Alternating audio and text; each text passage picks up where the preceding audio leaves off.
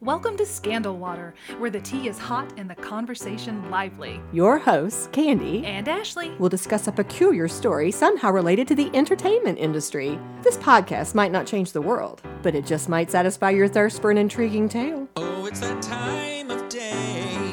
Tune in and hear what the ladies say. It's time to bend your ear when the silver screen appears. Stories about the stage and screen and everything in between. So come on and join the fun. The curtain opens in 3, 2, 1. Hello, Ashley. Hello, Candy. Happy May. Happy May. We are already here. Can you believe it? I cannot because it's early April for us. How about us being a month ahead of I time? know. It's going to be good, but we're going to fall right back behind because I have a big trip coming up and we are recording way in advance for my trip, and then I'm going to get back. I'm already dreading, like, we're going to be so behind. But, oh, well. Well, for right now, though. Right now, I'm feeling good. Yes. And I'm excited because we are heading into an episode that I'm very excited about. Me too. And I think our listeners will really like this one, too. I hope so. When I ask you this first question, they're gonna automatically know what it's gonna be about. They're going to know because they're going to see the title. Okay. All right. Well, Sorry to damper you. right?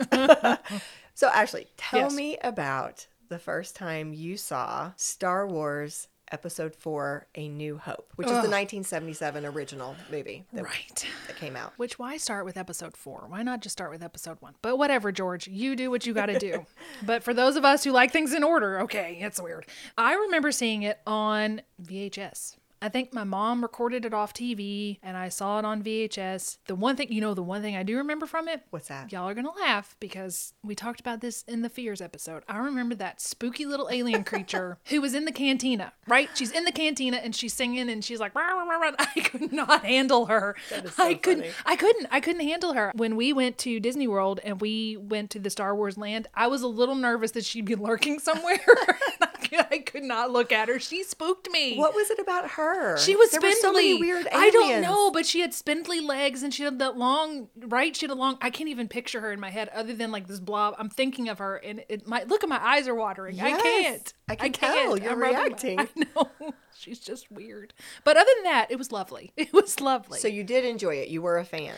I wouldn't say super fan, but I thought it was a good story. I enjoyed the movie. Yes. Mm-hmm. She just put me off.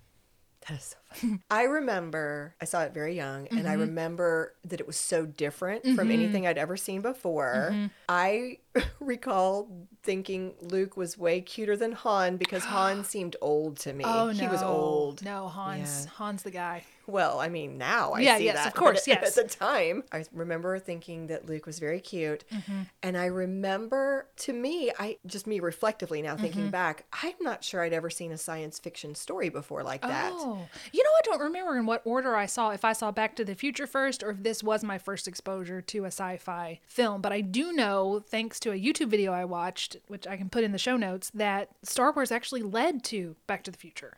Because it led to more sci-fi films. Yes. This was a huge film. It was humongous. We went from Jaws being the first blockbuster to this one being a follow-up blockbuster, which, again, in this YouTube video, they said nobody thought it was going to be successful except for Steven Spielberg, who said, this is going to be the biggest film of all time. He's the only one that thought that. Even George didn't think it was going to be that big a deal. Well, but one of the things that was interesting, by the way, I'm going to say this right off the top of the bat. There was a 2004 documentary that was amazing. The documentary was called Empire of Dreams, the story of the Star Wars trilogy. As I said, it was a 2004 production, and it was unbelievable. So much of this information came from that documentary. I used other sources as well. They're all in my show notes.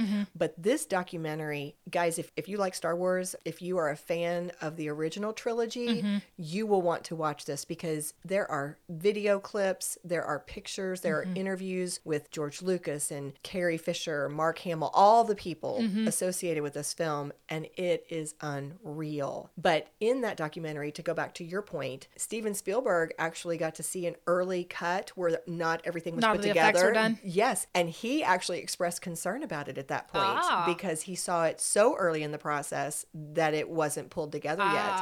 But yes, definitely Steven Spielberg spoke many times in this documentary, and he definitely was a huge supporter and a huge fan. I love that. You know, there was no competition between them, at least that we know about. They supported each other. Here, Steven had made this huge film, Jaws, and then he was getting ready to be dethroned by his friend. And instead of being angry about it, we talked about in the Jaws episode where he took out that full page ad and said, like, congratulations. Absolutely. What a good friend. We all should have friends like that celebrate each other's victories. And like, we're going to go through this together. There's room for everybody. Let's all celebrate each other. Absolutely. An interesting tidbit that I learned was that George Lucas actually would have had Steven Spielberg direct one of the movies had a little glitch not come up in his plans there. Yeah. Indiana Jones? No. Well, we're jumping way ahead. Okay. But he got angry. Who at got angry? George Lucas at a fine that was put against him for putting the credits at the end. And Instead of the beginning? Instead of the beginning. And he paid the fine. But as a statement, he then quit the Directors Guild. And that made it so that he could not hire Steven to direct the movie. That's interesting. Yeah. Because I do know that they used to put all the credits at the front because it was something to do with the union. You had to put it at the front of the... Another episode, another time. Yeah. Well, back to what we were saying a minute ago. Yes. You are 100% correct. This movie was huge. There was a Vanity Fair article called 40 Things That Happened Because of Star Wars. Wow. And here is a quote from them. Star Wars opened on Wednesday, May 25th, 1977. By the end of that Memorial Day weekend, the world, not just the movie industry, the world had changed. Yeah. The fantastical sci-fi film inspired by Flash Gordon and Akira Kurosawa became arguably the most pervasive and influential pop culture nugget of the 20th century with a lasting impact on everything from language to politics.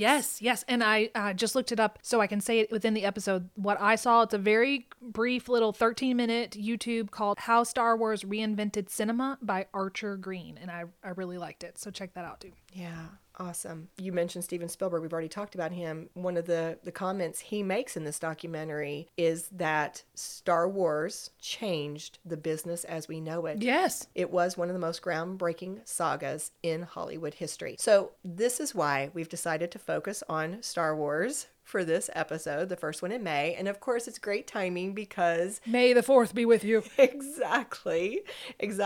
And it fits very well with our theme. We thought it would be a great way to start the thread. Right. So do you want to explain to them what the thread theme means, Ashley? Yes. So there was this podcast that I used to listen to a lot. And the funny thing about creating a podcast is it cuts back on your time to listen to podcasts. So I haven't heard it lately, but I very much enjoyed it. And I believe it is called The Thread. Okay. And what this host would do is he would take a topic. I think he worked backwards. So he would take something, let's say Avatar. I don't even know. But if for our topic, he takes Avatar and he works backwards to Star Wars and shows how Star Wars influenced Avatar. I don't know if that's true or not. Possibly it is. And that's what we decided to do with this episode. So we're starting at the beginning for us. So we're starting with Star Wars. And then every week, we're going to choose a topic that was influenced by the last one. For example, I won't tell you the rest of them, but Star Wars this week, we're going to talk about Harrison Ford next week. And then when we talk about Harrison, something in Harrison's life is going to influence us for the following week. And then so on and so on through the 5 weeks of May. Yes. And if you are a member of our 1993 Buy Me a Coffee little group, then you actually have the opportunity to give some feedback as to what you would like the topic to be for our 5th week. Well, back into our episode here. One of the things that the documentary brought out several times was that timing was critical to the success of this movie. I'm going to take just a minute to set the scene, which is something they also did in the documentary. They pointed out that political and social scene of the 1970s was really super important to letting Star Wars be the success that it was. They said, picture the way it was in the 1970s. You had no internet. The space race was going on. People were living in a time of economic inflation, which meant gas prices, gas lines, rising oil prices. People were disillusioned with the government and with leaders because they had just gone through Watergate and the Vietnam War. Because of all this that was going on in society. The films were also pretty dark. They said you had a lot of disaster movies in the 1970s. You also had a lot of anti-heroes. The Godfather, the video I saw, they talked about how they were a lot smaller. You had One Flew Over the Cuckoo's Nest, you had The Godfather, just very small character-driven pieces, and that this one was more broad. It was a very simple story told in this massive backdrop. It was this adventure movie. Another piece of the context was that the old Hollywood studio system had really fallen at this time. And a lot of the studios were being bought by companies, even like soft drink companies, who really didn't know anything about the industry. And so this was, as George Lucas described it in the documentary, a time of change or even a time of confusion, which made it the perfect time to try some new stuff. What they decided was the young people would be a great target audience to make more movies targeted towards young people. And because they were going to target more young people in terms of their audience, it would also be a great time to give opportunities to young filmmakers. So basically, films for young people by young people. And so some of the young filmmakers who were coming onto the scene at this time were people like Martin Scorsese, Francis Ford Coppola, Steven Spielberg, Brian De Palma, and of course, George Lucas. Now, George had a project that had been in his mind for a long time. He had grown up reading adventure stories like the ones written by our friend, Robert Louis Stevenson. Yes. And he also watched a lot of movie serials on TV. This was a guy who loved action adventure stories. So this is going to come into play when he goes to start his film classes at USC in 1963. Yes. As you trigger thing, I'm going to say the YouTube. That's another thing that he talked about in the YouTube. He said before Star Wars, there were no sequels.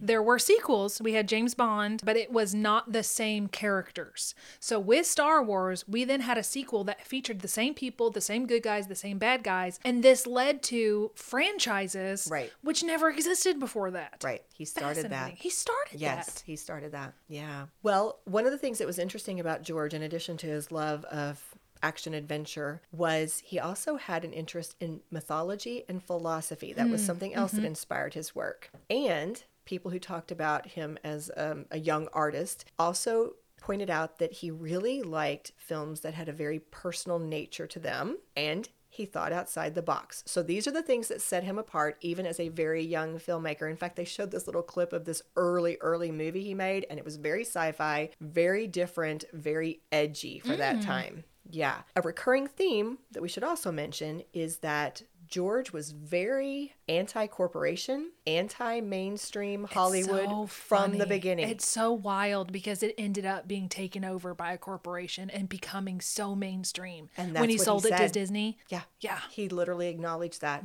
later. But yes, he started out anti all of it. Yeah. In fact, that's what motivated him to start his own film company, Lucasfilm Limited, in 1971. And his first film was American Graffiti. I like that film, although I am sad about one of the characters' fates. I won't say unless you haven't seen it.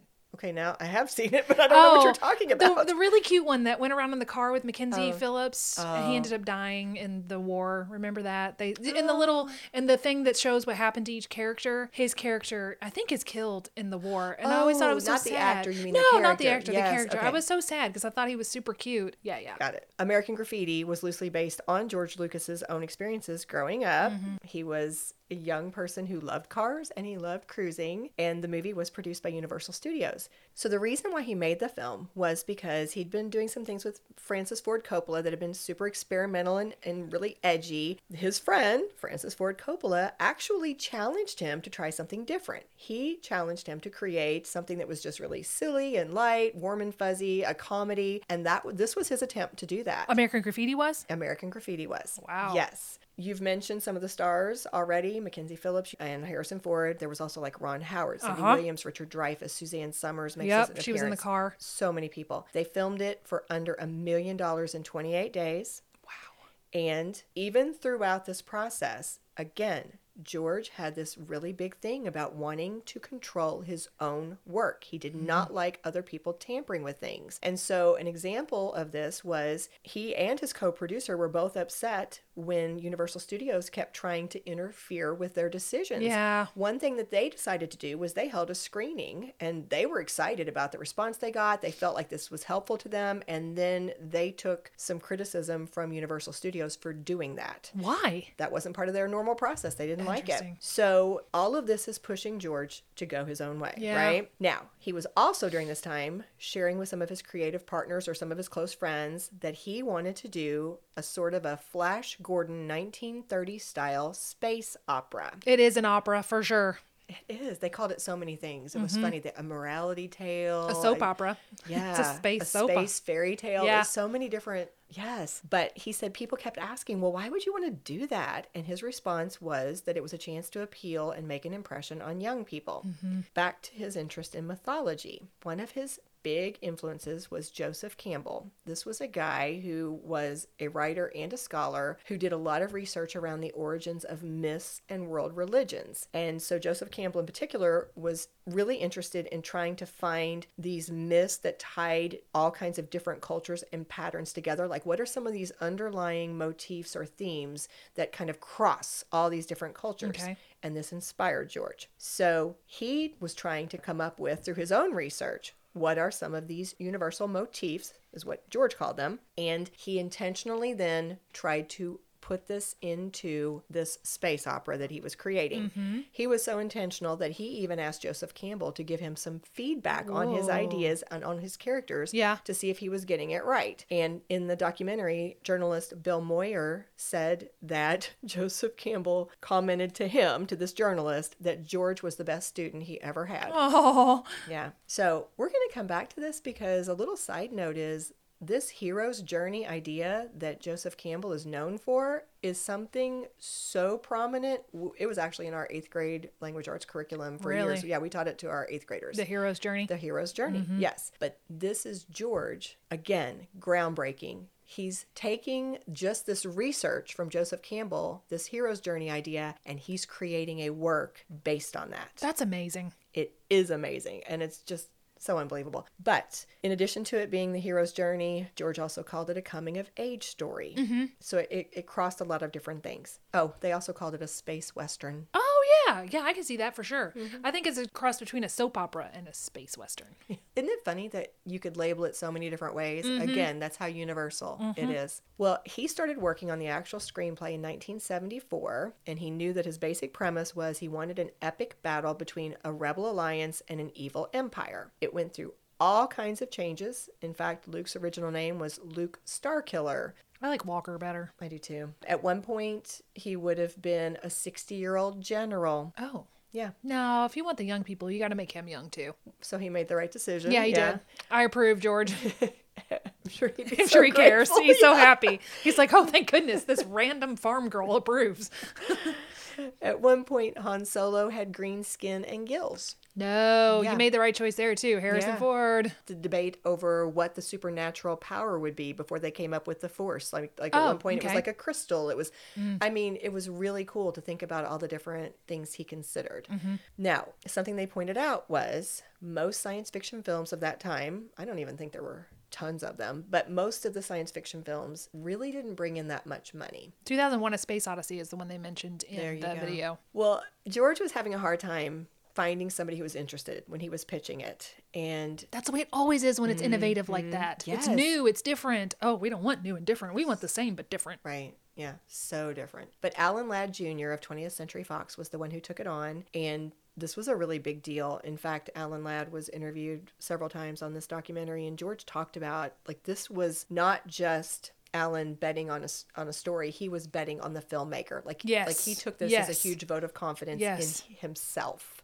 That was George's paraphrase. But what helped out was American Graffiti was finally released and was so successful that all of a sudden now George Now it's not such a risk. Not such a risk. It gave him some bargaining power. But what George did, super, super, super smart. He was actually offered more money for his work. I know what you're going to say. What do you want to say it? No, I'm going to guess what you're going to say is he took a pay cut in exchange for merchandising rights. That was genius. It was genius. Yeah, he was supposed to get $500,000. They were going to raise it to $500,000. He said, "Nope, I'll keep the $150,000 for a huge slice of the merchandising, Yes. but also the right to make the sequels." Because what he had figured out as he was writing it, this story was bigger than one movie. He could tell from the very beginning it was going to take 3. And so he knew that he wanted to start with just the first portion of it, and he wanted the sequels to get made. So from the very beginning, and It's a 3-parter, basically. right, and what you said is so true. Like, Hollywood didn't love sequels. Sequels normally did not do super well. So for him to do this was his way of saying, I'm going to make this happen. This is going to occur. So that's how much he cared about it. So Casting was so fun to watch because they had clips of people like Kurt Russell. Oh, wow. Kurt Russell would have been great.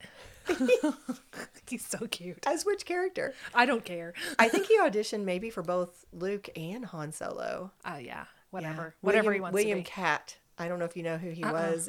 He looked very 70s. He must have been big at that time, but I kind of vaguely thought he looked familiar, but he was another one that they showed. And of course they showed Mark Hamill. Mark Hamill blew it away. He's great. He was great. He was so good. And what they talked about was they needed Luke to have, again, it was a coming of age story. They needed him to have an air of innocence and sincerity. And, again, the hero's journey. We needed this young hero, and they said Mark was just a natural. And That's wonderful. was. You could watch him and you were like, of course he should have gotten that. Now, one of the things that George wanted was he wanted the stars to be unknowns or relatively unknown. Steven did that a lot too. My friend Steven, I can refer to him by his first name. We're so close. Steve said.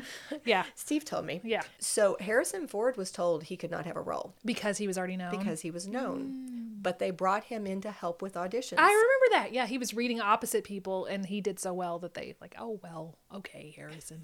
Finally, he wore him down.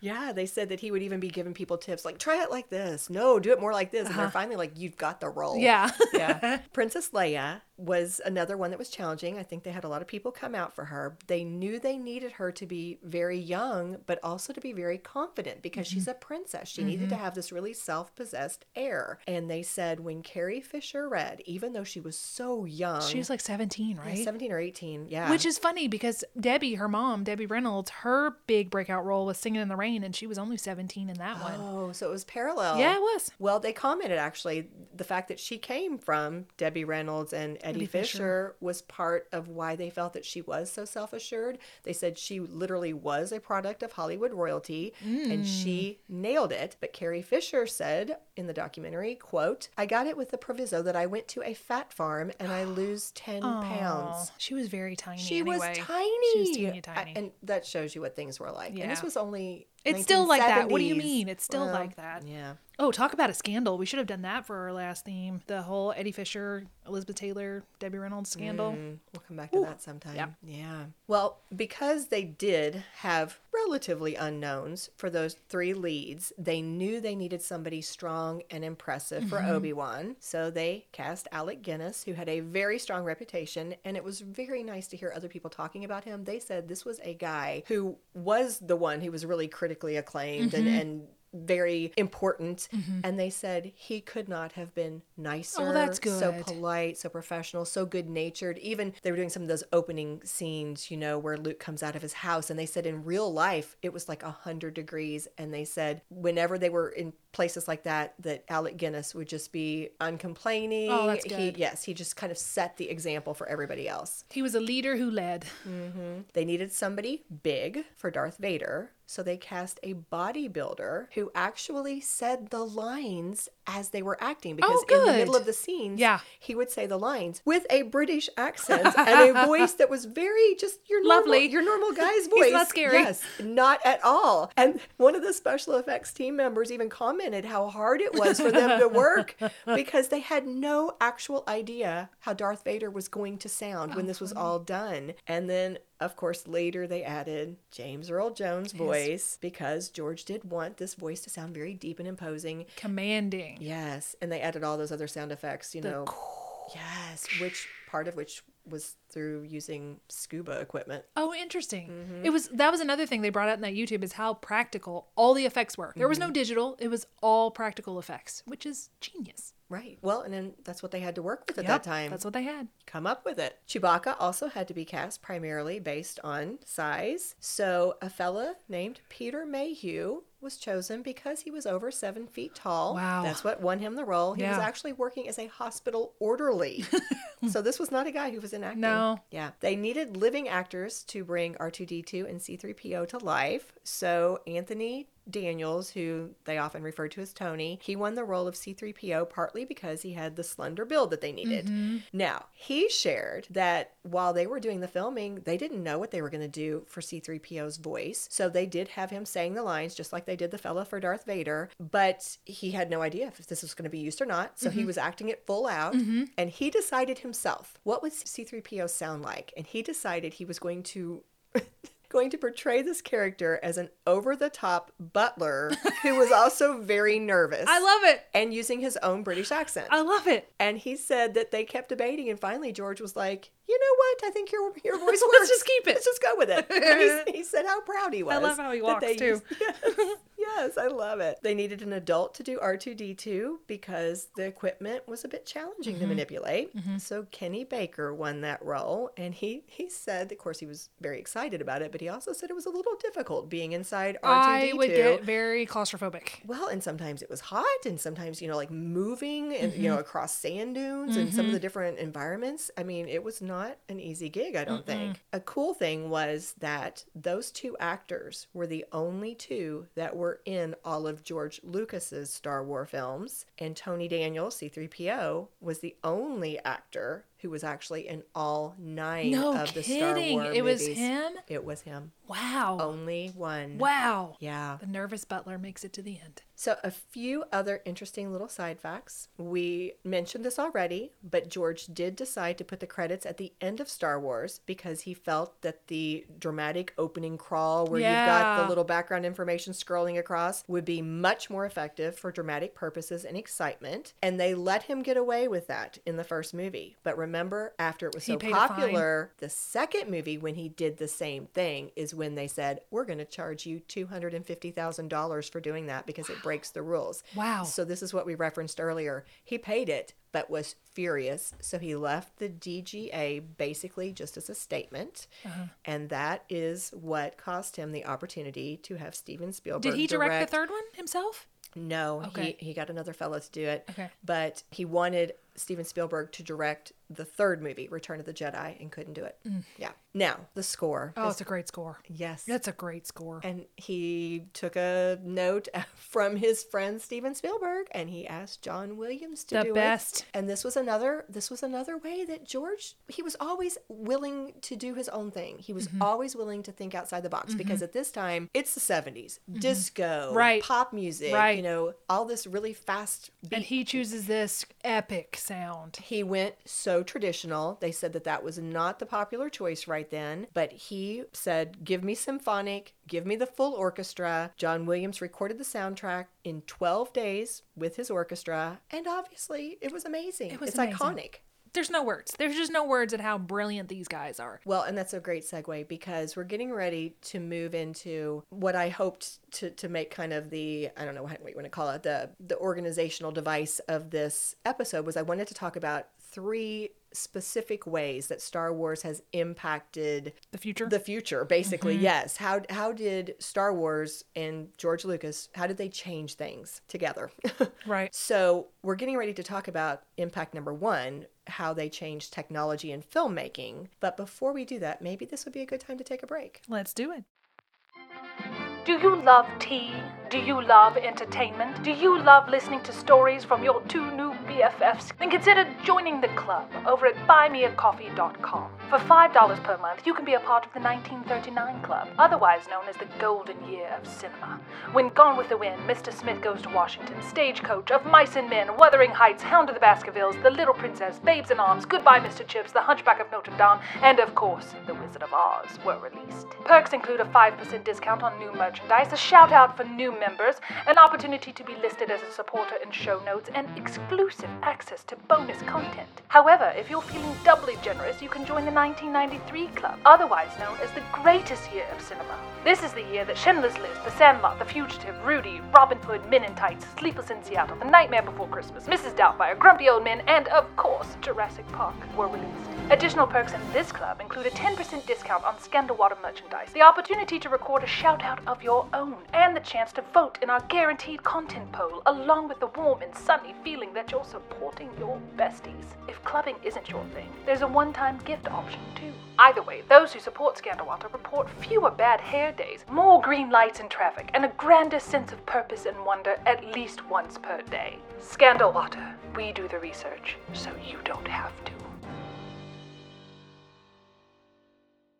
We're back. Yes. All right, ready to talk about how George Lucas changed filmmaking and specifically special effects and technology. Right. So when he went to make his film, he needed technology that did not exist. Just even saying that. It Right? didn't exist. It did not So exist. let's create it. Right? He first founded Industrial Light and Magic because he needed a team to help him create it. So they had to set about figuring out how to make this happen. And so they used things like models or inventing new camera approaches, having to find ways to represent different landscapes. They just started creating. To give just a few examples, here's one that I absolutely loved. Obviously, with the film being called Star Wars, Right. these space battles were going to play a huge role. They Right. needed them to be really, really Right. good. And they didn't know how to make them realistic. So the special effects team was struggling a little bit. So George Lucas went in and he spliced together battle scenes from old war movies. And this team would sit down and they would take these scenes that were showing planes, Airplanes, dog okay, fights that are okay. happening in the air, Uh-huh. and they would match that frame by frame to create realistic battle scenes that are now occurring in space. Gotcha. And one of the team members who was interviewed on this documentary talked about how incredibly helpful that was. Had George not done that, he did not think it would have looked nearly so realistic. They based it on something real. Yes. Another example was that many of the scenes, as we said, were created by using models with painted backdrops behind them. So in the documentary, you could see scenes where you would see a starship that was just basically a model along a string, and then they would just move it across, and that's supposed to be this starship landing. Nice. We've also talked about the fact that the sound effects team had to create sounds that did not exist in our world. So for Chewbacca, for example, they would blend together a variety of different animal sounds to try to show his different communications. This is reminding me so much of our Jurassic Park episode where Steven had to come up with the sounds for the dinosaurs. He had to come up with how they moved. He said, I want it to be practical. I don't want a lot of digital stuff. I want it to be puppetry. And see, this is, again, back to your point. This is how these men collaborating together and being friends. yes. Because Steven Spielberg stole some of Yeah, these sure. ideas from his friend George. Let's say borrowed. Well, I mean, when you're friends, you steal from each other. Do we? Okay. I'm going to keep that in mind, no, Candy. No, but you're right. They shared these ideas Yeah, with they each did. other. There was They no did. stealing or Right. borrowing. They learned from each Yeah. other. So for R2-D2, they were trying all these different things. They didn't know how to create the sound of this, little robot. So they started with a synthesizer, and then one of them said, "You know what? I think R2-D2 kind of might sound like baby noises."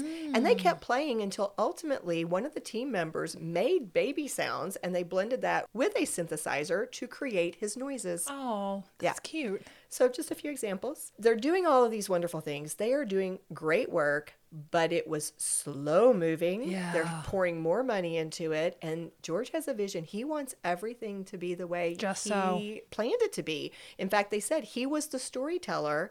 They needed to bring his story to life. After they'd already filmed everything, in post-production, George ends up working with the team, trying to get it the way he wants it. and got so stressed out that at one point he thought he was having a heart attack. Oh, wow. He went to the hospital and he was told that he was suffering from hypertension, stress, and exhaustion. Yeah. So that's the kind of investment he had It's with his scary movie. because he doesn't know that it's going to be the biggest movie of all time. He doesn't know. You don't know what's going to happen. You never know what's going to happen. Absolutely. Well, ultimately, Star Wars blew people away with its special effects. It ended up winning an Academy Award for sound and visual effects.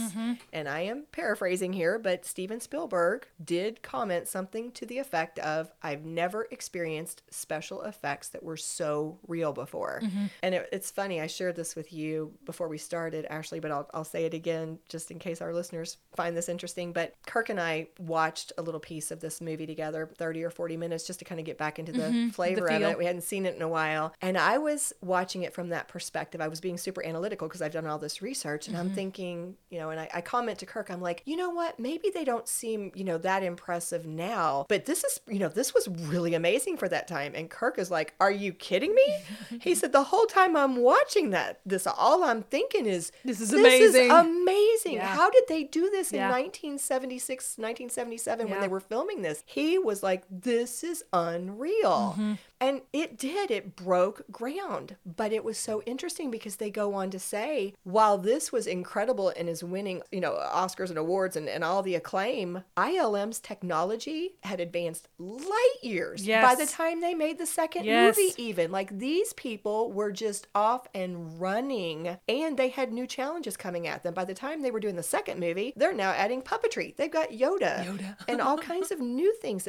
They had so many different settings. Yeah. Like, a lot of Star Wars is in space. They went crazy in Empire Strikes Back. Yeah. So they changed the way technology, special effects, and filmmaking happened with their Star Wars film. They did. Yeah. So a second impact that we'll go ahead and address right now is merchandising. Merchandising. Man, this is all, of all the things, this is the big one to me.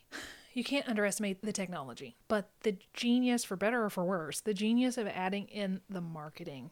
The foresight. The foresight. I think Yes. that's what gets us is like, how did this man How did you predict? know? How did he know? Because he's made so much more off merchandising Yes. than he's made off his films. Yes. Yes. And that I've seen that across several sources. George Lucas made more from merchandising Than the film. Than the films. That is crazy. One source said something about the merchandising of Star Wars, and I think this is all Star Wars, being something like a $20 billion industry. And it's still going. Yes. It's still going. And it's a passive income at this point. Yeah. Because now you just take the characters that were already created and you slap them on a lunchbox. You slap them on a t-shirt. You just put it anywhere and you're going to buy it because the Star Wars fans keep giving birth to the next generation of the Star Wars fans. You grow up with it. That's the whole idea behind Disney World. You grow up the person with Disney World and then they're going to want to take their child to Disney World. It's Right. going to just, you're going It's a to birth your cycle. own fans. Yes. Yeah. Well, when you say it's still going, here's an example. I was on a little weekend trip with Kirk and we stayed overnight, obviously. And so in the elevator of our hotel, Saturday, a family gets on with us and the mom is carrying 2 pillows for her sons who are in the elevator with us, Star Wars pillowcases. Yeah, because we have the Mandalorian right now. And then I go to a little tourist site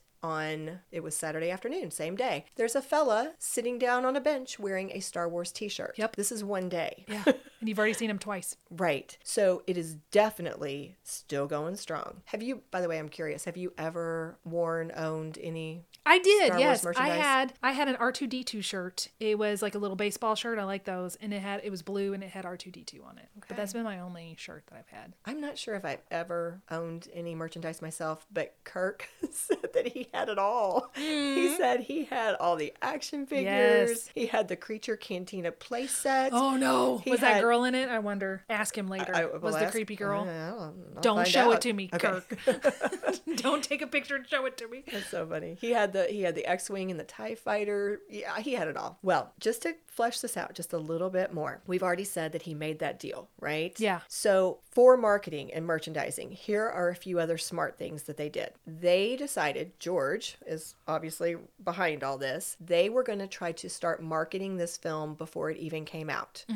They thought okay, really, we're probably just looking at sci-fi fans. They did not understand the audience they were going to have. They're thinking it's probably going to be this little target audience. A niche audience, yeah. Right. So one of the things that they tried to do to generate excitement was they released a novelization based on the movie. Oh, that's smart. And they also started this little comic book series with Marvel. Oh. And so the first one of that comic book series did come out before the movie was even released. So they started And that gives some generating basis. some Now buzz. you're seeing who you're going to see a movie about. Yeah. And then in terms of merchandising itself, they started reaching out to all these different companies trying to set up this relationship. And they kept getting turned down. Because it wasn't that it had never happened before. I think it had been tried a couple of times. It just hadn't gone anywhere. Right. It just wasn't something that, movie merchandising was just not a thing. Yeah. So finally, Kenner Toys signed on with them, but had no idea what was about to happen. So here is an excerpt from a Mental Floss article that explains what did happen. Quote, instead of flooding the market with action figures and dolls for a movie that could very well end up being a flop, the company decided not to manufacture any toys right away. Unfortunately, there wasn't just a demand for Star Wars toys that year. There was an outright fever that took the company completely by surprise. Wow. And with Christmas just a few short months away, the ill-prepared Kenner needed to act fast, realizing it would be impossible to get a full line of Star Wars toys manufactured in time to meet the needs of the holiday season. A Kenner executive named Bernard Loomis knew he had to improvise. Instead of simply releasing a proper toy line in 1978... Did he do the first of a series? No. What'd he do? He came up with something that was called the Early Bird Certificate Package, which they now call the Empty Box Campaign. What? You bought an empty box? Parents would go to the store and they would pay basically $8 to get this little cardboard package that had like it had a picture of the figures, and it told them you're going to get this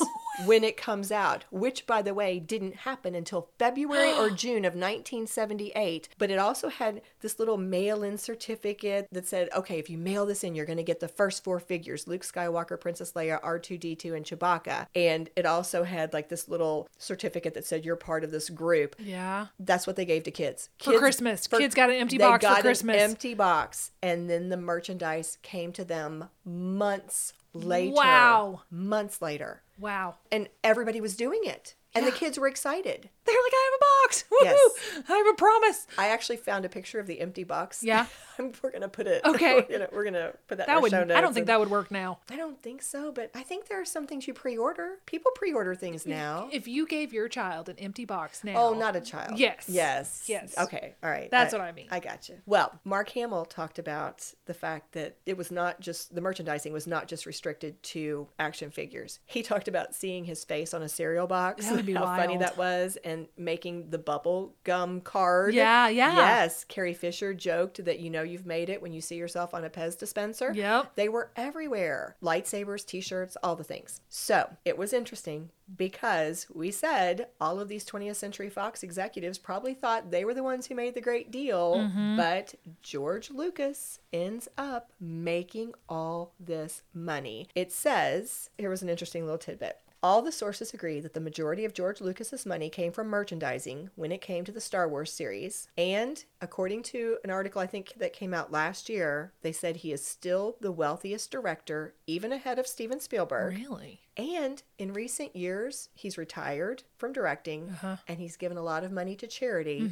And they said that he is still estimated to be worth over $5 billion. And that is according to Forbes. Wow. I wonder if he's happy. Is he happy in his retirement? Because I know he was kind of bitter when he first sold. Wasn't he kind of bitter? I don't know. I don't know. So I wanted to, before we talk about the last impact, I thought I would tell you how the movie was received when it came out.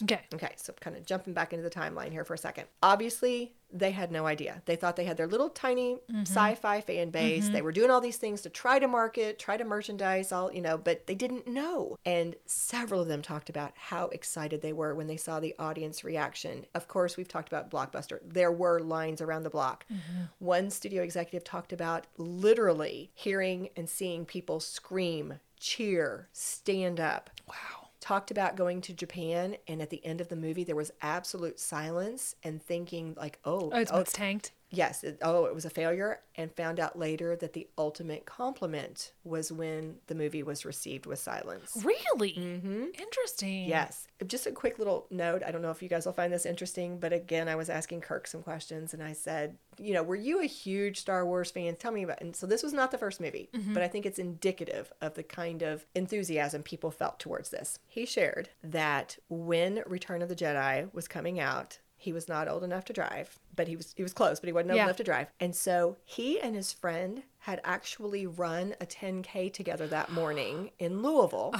And it was down, I don't know if you know where the zoo is in Louisville, about 3 miles from the Showcase Cinemas, which is where this movie was going to be playing. So after running, these fellas changed clothes, cleaned up, walked 3 miles. Oh my goodness. And got in line at the theater. I said, how far before the movie were you there? He said, probably around 2 hours. And there was already a long line going down the side of the building where people were waiting to get in to go see this movie. Wow.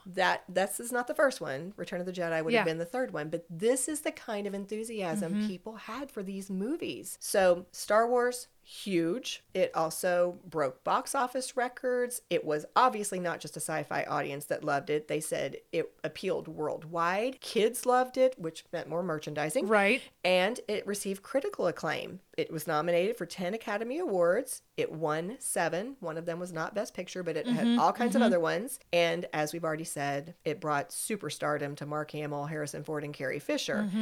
And to George Lucas, it brought not just money and fame, but also credibility, because it set him up for what he wanted all along, to be able to make the 2 sequels, because from the very beginning, he wanted to tell his full story. Which brings us to the third and final impact that we're going to talk about today. Okay. This movie, Star Wars, launched the incredibly successful Star Wars franchise. Well, yeah, that's the most obvious impact. Yes, it's still growing. Well, it's still going and growing. We use the word foresight. I keep coming back to that. Like the foresight to set it up where he's like, no, I know these other 2 are going to be just as important.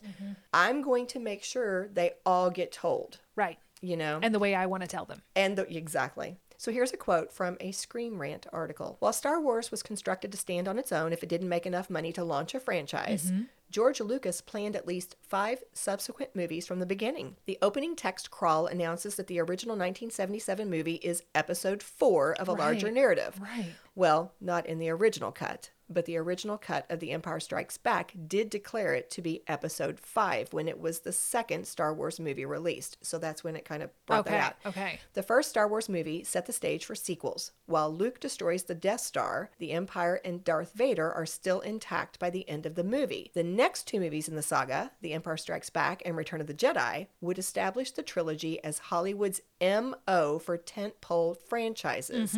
Setting up multi-part narratives has become Hollywood's bread and butter since Marvel created interconnected cinematic universes. Right, yes. The more movies a franchise can lock viewers in for, the better. So it's like you said, he started that idea of... They didn't have that before. Right. These trilogies, these sequels that you felt compelled to... You want to go see your friends again on screen and see what they're up to now. Absolutely. So about this franchise, it has obviously sequels, prequels, spin-offs, special edition. It supposedly, according to Vanity Fair, has grossed $7.8 billion worldwide at the box office. Plus, this source says a staggering $32 billion for all the merchandise. So different articles give different numbers, but it's a lot of money. As you all know, there are 9 movies total. Are there going to be more, or was that it? Well, there were 9 movies total in George's plan? George's plan. Okay. But there have been a lot more than that. Right.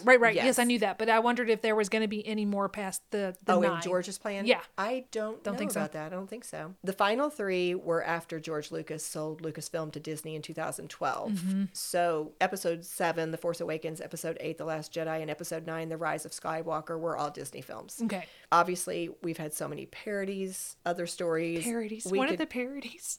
It's my favorite. Have you seen the YouTube Seagulls? Stop it now. It's No, a bad what lip reading. So when this is over, I'm going to show this to Candy. It cracks me up. Our friend Bree is the one that first showed it to me. It makes me laugh and people think I'm insane because it is so stupid. But it's when Yoda is training Luke. Okay. And it's a bad lip reading. So it's the wrong words, but it makes it look like that's what they're saying. Oh, And well, that's I'll put it in funny. the show notes, but it cracks me up. Oh, it's such a funny parody. Okay, I love it. I'm looking forward to that. Well, we could be here all day. I'm just going to mention a couple, but obviously early on we had things like Spaceballs. Spaceballs. We've had a ton of books. We had The Mandalorian, which started, I believe, in 2019. We've had comic books, graphic novels, Lego Star Wars movies, Clone War movies. It goes on and on. So obviously the franchise, that last impact I wanted to discuss, but it goes beyond just the products. Several sources talked about the fact that it basically has a cult following. You can you can say "May the Force be with you" to anybody. Yeah. And they know what you're talking about. The fact that we say "May the 4th be with Right. you" on May 4th. We do. And I actually chose, when I adopted Scotty, they didn't know what his birthday was because he was found as a little kitten and brought in. So when I chose his birthday, I chose May the 4th. It's also Audrey Hepburn's birthday for those of you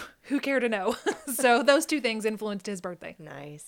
Well, unbelievable influence on pop culture and politics. We've had things such as President Ronald Reagan proposed his Strategic Defense Initiative in 1983, and critics called it Star Wars, which was meant to be kind of a mocking thing because basically they weren't saying it was awesome. They were saying it could only exist in fantasy. In Star Wars. Yes. I mean, it's just had an unending... The impact is still going on. Yes. There is no end to this impact. Yes. One last comment I'll make is there is something we've mentioned before called the National Film Registry, which, according to its mission, it talks about the fact that it's dedicated to preserving culturally, historically, or aesthetically significant American movies. And as of 2021, all 3 of that original Star Wars trilogy Are on the list. are now in that list. Yes. Wow. They're there.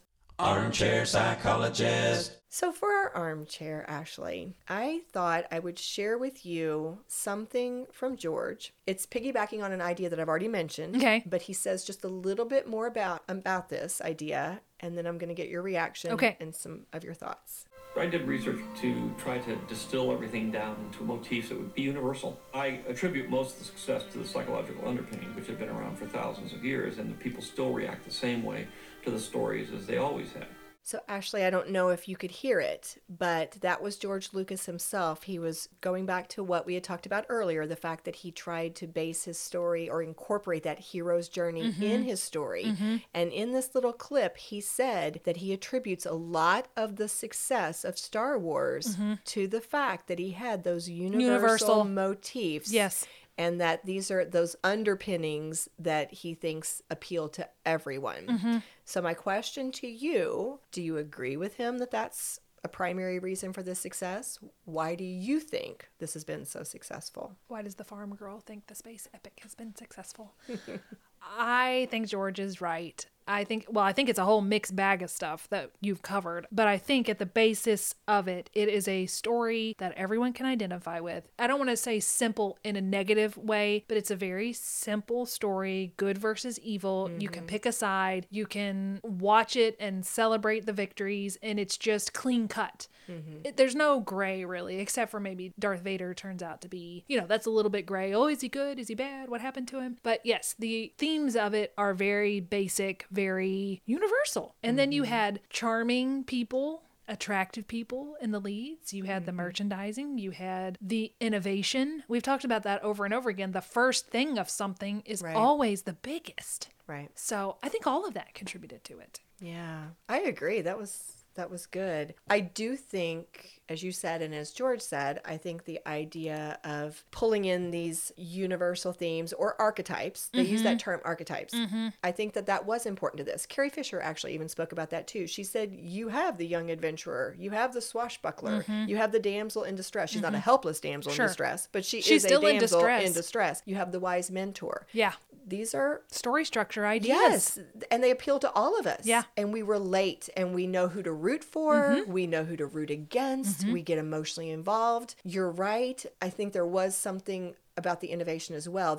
We have all of these very familiar story structures, very relatable story structures, but then we also have the fun and the new and the novel because we're seeing new planets, new places, new aliens, new creatures, new special effects we've never seen before. But I think even with all the special effects, you can have a movie that has all of that stuff, but it doesn't succeed because at the basis of it, he had a story that everyone identified with. You have to go down to the story because it doesn't matter how much you dress up a bad story, it's still a bad story. This was at the heart of it. That's what he worked on. That was the story. Although I did hear at one point that they said they were going to tie George to a chair and make him recite his own dialogue. So I don't know how great he was at the dialogue, but his plotting was pretty superior. I agree with that. And then it takes us back to the statement that we've now said probably 50 million times. You can also have a great story, but you have to have believable characters who relate well to each other if you want to carry it off. The chemistry of the casting. casting. I think that they did such a good job casting.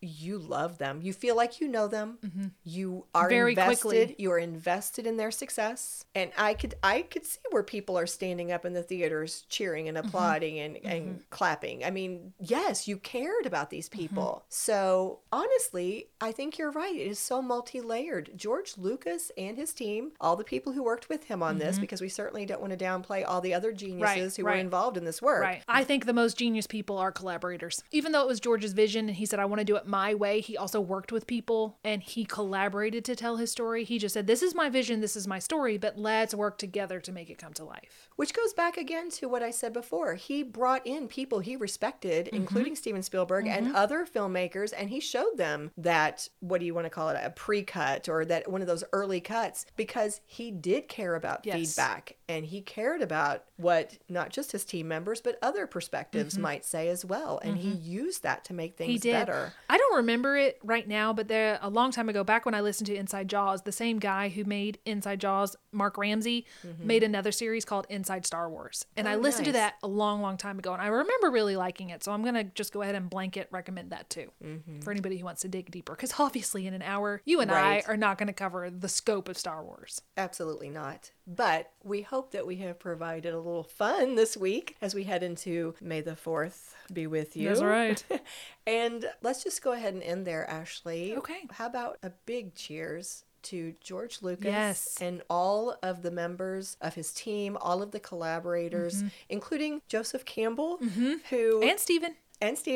Who helped to create one of the most groundbreaking, enduring, and beloved franchises of all time. Of all time. Cheers to you. Cheers. If you love what we do, please rate and review our show. Or you can become a supporter by making a donation through buymeacoffee.com/scandalwaterpod. Whether a single gift or a recurring monthly donation, it would go a long way towards supporting our work and allowing us to keep the tea brewing. At our website, www.scandalwaterpodcast.com, you can submit questions or your own story ideas, access our sources and show notes, see the merch we offer for sale, and more. You can join the Scandal Water community through our Scandal Water Podcast Facebook page or follow us on Instagram or TikTok at Scandal Water Podcast. This episode was executive produced by Candy Thomas, that's me, and Ashley Raymer Brown. That's me.